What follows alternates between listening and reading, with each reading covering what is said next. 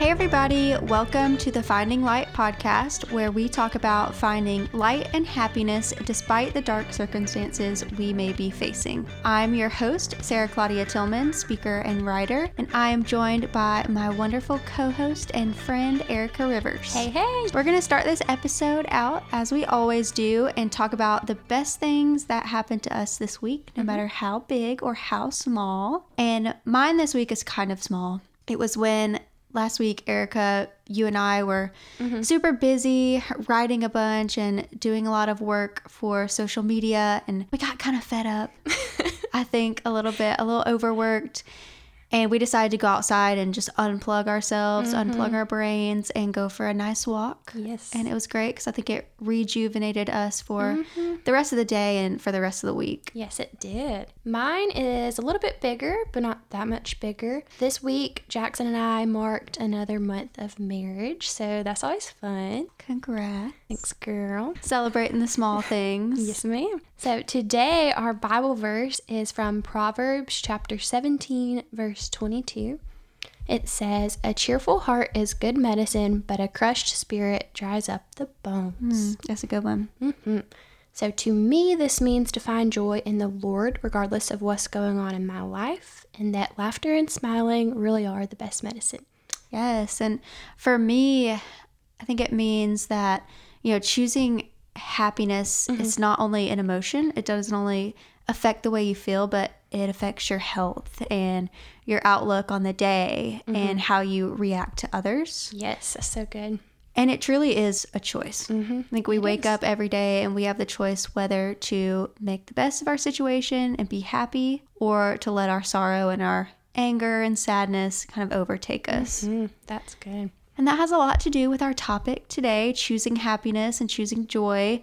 And we're going to talk about some blind blonde moments. So what I mean by that is, we all have times where we're like, oh man, that was a blonde moment where we do something that's kind of dumb or kind of silly. And Erica's going to tell us some of her blonde moments in her life. And then I'm going to talk about my blind blonde moments, which are just dumb things I've done where I haven't really been able to tell, is this because I'm blonde or because I'm blind? The world may never know, so it's a mystery. But it's going to be funny, and we all know that these times can be really embarrassing, and they can make us just want to crawl in a hole and never come out.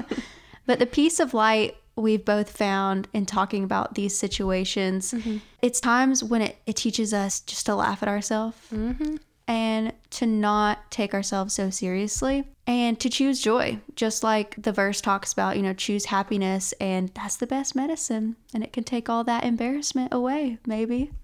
Maybe. But I don't know about you, Erica, but it's always something I've struggled with when I have these moments where I'm just super embarrassed or I did something dumb. I've always been really hard on myself about it. Yes. And especially after losing my sight, I didn't want to appear dumb because of my blindness. I didn't want people to look at me and be like, oh, that poor blind girl, she put her shirt on backwards, whatever it is. Like, I didn't want people to have that pity on me and for me to appear dumb because of it. And I was really, really insecure about it. But I've realized that these moments, they're going to happen, and they happen to anybody, no matter what your circumstance is. And when you can learn to laugh at yourself, it makes life a lot more fun. Absolutely. So how hard was it for you to learn to laugh at yourself? It wasn't too hard because I laugh all the time, as you know, and usually at myself. And I think that's a coping mechanism that I've had since I was little.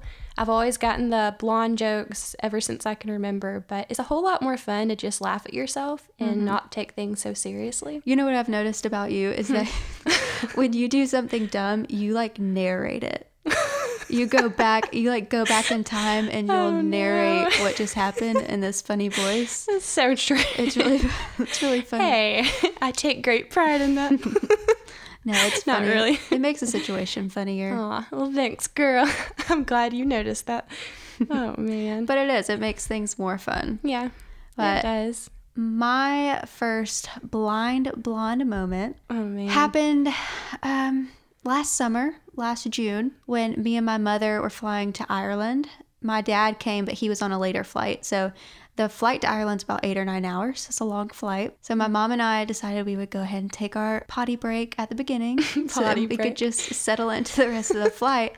And I've flown a million times, sighted and blind. I've flown a lot of times. So it's not like I was a newbie or anything, but I went into the airplane bathroom, and as I was trying to get out, I got completely just locked in the bathroom. Like I didn't know. It was one of those slidey locks, you know? Mm-hmm. And I couldn't remember which way to slide it to unlock it. Oh, man. So I just kept sliding it back and forth. And then I couldn't remember if you push the door or if you pull it. Oh, no. So I was starting to panic 'cause I'd been in there for a few minutes, and I just couldn't stop thinking that we have about 8 hours left in this flight, and I'm going to spend the rest of it in this bathroom. Oh, no. And my mom was on the outside of the door, and she was telling me, she was like, pull the door, pull the door. And everybody around her was saying, no, she needs to push the door, push the door. And I couldn't hear any of this because I was locked in there, and, you know, the engines are really loud in the bathroom. So I couldn't hear any of this. I was just in there panicking and banging on the door and trying to get somebody to help me out and sliding the lock back and forth. But eventually the door just kind of flew open. So I don't know how I got it open, but I did. And then I just had to take that walk of shame back to my seat because at that point, everybody knew what was going on. They were like, oh, the poor blind girl stuck in the bathroom. And it was super embarrassing. Aww. And I didn't get up for the rest of the flight. No. Did you just hold it the whole time? Yeah. And try not to drink anything else? Yeah, I just didn't. I didn't get up the rest of the time. And now whenever I fly and use the bathroom, I just kind of leave the door a little bit like open, you know. Oh no. And then my mom will just stand there. It was really embarrassing. Yeah. So your mom just holds it for you. Yeah. It was awful, but you know, looking back, it's funny. Yeah. It's a good story. It's a great one. Yeah, I don't know. Also, shameless plug, you have a YouTube video about this. Yeah, I have a YouTube video where I talk a little bit about that. Mm-hmm. And I also have a blog that talks all about my Ireland trip, if you're curious. Yep. You can hear more about that horrible experience. Traumatic. Very scary. What's your first blonde moment? Okay, so this one was really recent. You allowed me to take you to a speaking engagement. Never again. No, I'm just kidding. Oh, man. And it was at the police department, and I didn't know anybody. Police officer came up to me and was trying to have small talk with me, which I thought was really nice because typically I'm seen as the help, kind of, and nobody really talks to me. So I was just distraught that he was even speaking to me. So he had asked me if I had met the other guest speaker that was coming. In my head, he used her name. I thought he was talking about somebody else that I do know. So I said, oh, yeah, I've met her several times. So then he looked at me, dead serious face. He said, well, I've never met her yet. Can you please point her out to me? I can't find her. And so I'm panicked and I'm thinking, how have you never met her yet? I thought you were talking about so-and-so. So this all internal dialogue. I'm probably turning like bloodshot red. And I look at him and I say, I haven't seen her yet. And then I quickly, awkwardly turn around and run and sit down next to you. And then I like whisper to you, the most awkward thing just happened. And then I couldn't really tell you the whole story yet. And then later on, he comes back up to me and he's like, oh, I found her. Thanks so much for your help. And I'm just awkwardly like, oh, yeah. You're welcome. No problem. Yeah, you're welcome. Yeah, instead of just saying, oh, I don't actually know her. You just played along. Well, okay, he had a gun. Oh, my goodness. That's no excuse. And handcuffs. Oh, my God. Well, another thing that happened at the speaking engagement that probably is why you were so frazzled was because you sat us at like right in front of the door. So the whole time before the event started, people thought we were the reception desk. And they kept coming up and asking us, where do we need to sign in and all this? And Erica would have to be like, no, we're not the check-in desk. This is the speaker. Yep. Well, what happened was we had to sit close to the computer because I have to run the PowerPoint. So I set us right next to it, which happened to be the front row, which also happened to be where they put all of the check-in sheets. So oh my gosh. Not a good choice, but it happens. It's a good story. Yes. Good to laugh at yourself. Yes. Little confusing story too. Nah. Well, I think my second blind blonde moment trumps this. Yes, it does. Shortly after I lost my sight, I realized the best way for me to get rid of all my built-up stress and frustration was through massage. So, it was probably just a good excuse for me to get a massage every other week. But I started going pretty often, and I got real comfortable at this spa, and they were really good about like getting me oriented to the room and also letting me have my independence. So like they would show me where the bed was and where the chair was and where the door was, and then they would leave me and come back. So at the end of my massage, I had gathered all my stuff and I knew where the door was. So I was making my way, but I was in a different room than I usually was. Oh man. And I didn't know that there were 2 doors. So I got to what I thought was the door out to the hallway, and I opened it all confident and just started walking with my cane. And all of a sudden I hear this lady go, "Oh, wait, stop, no." And I had walked into another room where somebody was in the middle of their massage. Oh, no. So I had just walked in on them, and I just kept going because I didn't know. Aww. It took them a while to react. So I just kept going. So I was about halfway into the room before they stopped me, and I can imagine the person on the table, how they felt just having somebody barge in on their massage. But it was super embarrassing because this was somewhere like I went frequently. Yeah. So for a while I didn't want to go back, and I thought they were just probably talking about that poor blind girl just wandering around. Who knows where she'll pop up next. Oh my gosh. Well, now you go all the time still. Yeah, I got over it. Learned to laugh at myself. Chose joy and moved on. No, I gave it long enough for everybody to forget, and yes. no. Nah. It was pretty embarrassing. Oh man, it happens. Yeah. But the good thing is with you have a cane sometimes. So that's a really good excuse. Yeah, and I had my cane, but that's the thing though. I never want people to think, "Oh, she's just doing this dumb thing because she's blind." So. Oh. Yeah. I don't think people think that. No. I hope they don't. Nah. I wouldn't. And I mean, it's not like you saw anything, so Yeah, no exactly. harm. Exactly. Didn't see anything. Oh Moving man. on. Yeah. Oh, didn't see you there. I say that all the time when I run into people. More like when they're in my way and don't get out of the way. Yes. Because they see me coming. But You ran into me the other day and you're like, "Oh, didn't see you there."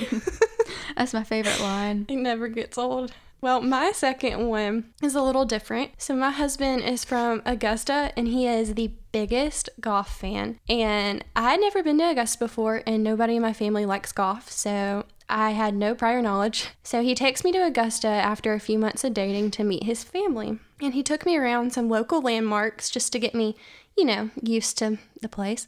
So we passed the Augusta National. If anybody knows where that is where the Masters is held every single year, where all the countries come and they play like the biggest tournament in the world. So in my head, I had no idea this was even in the United States, much less in Georgia.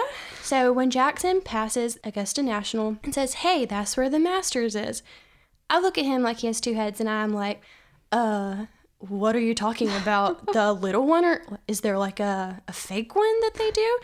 And then he's like, "What are you talking about?" And I was like, "Well, like Las Vegas has the small Eiffel Tower.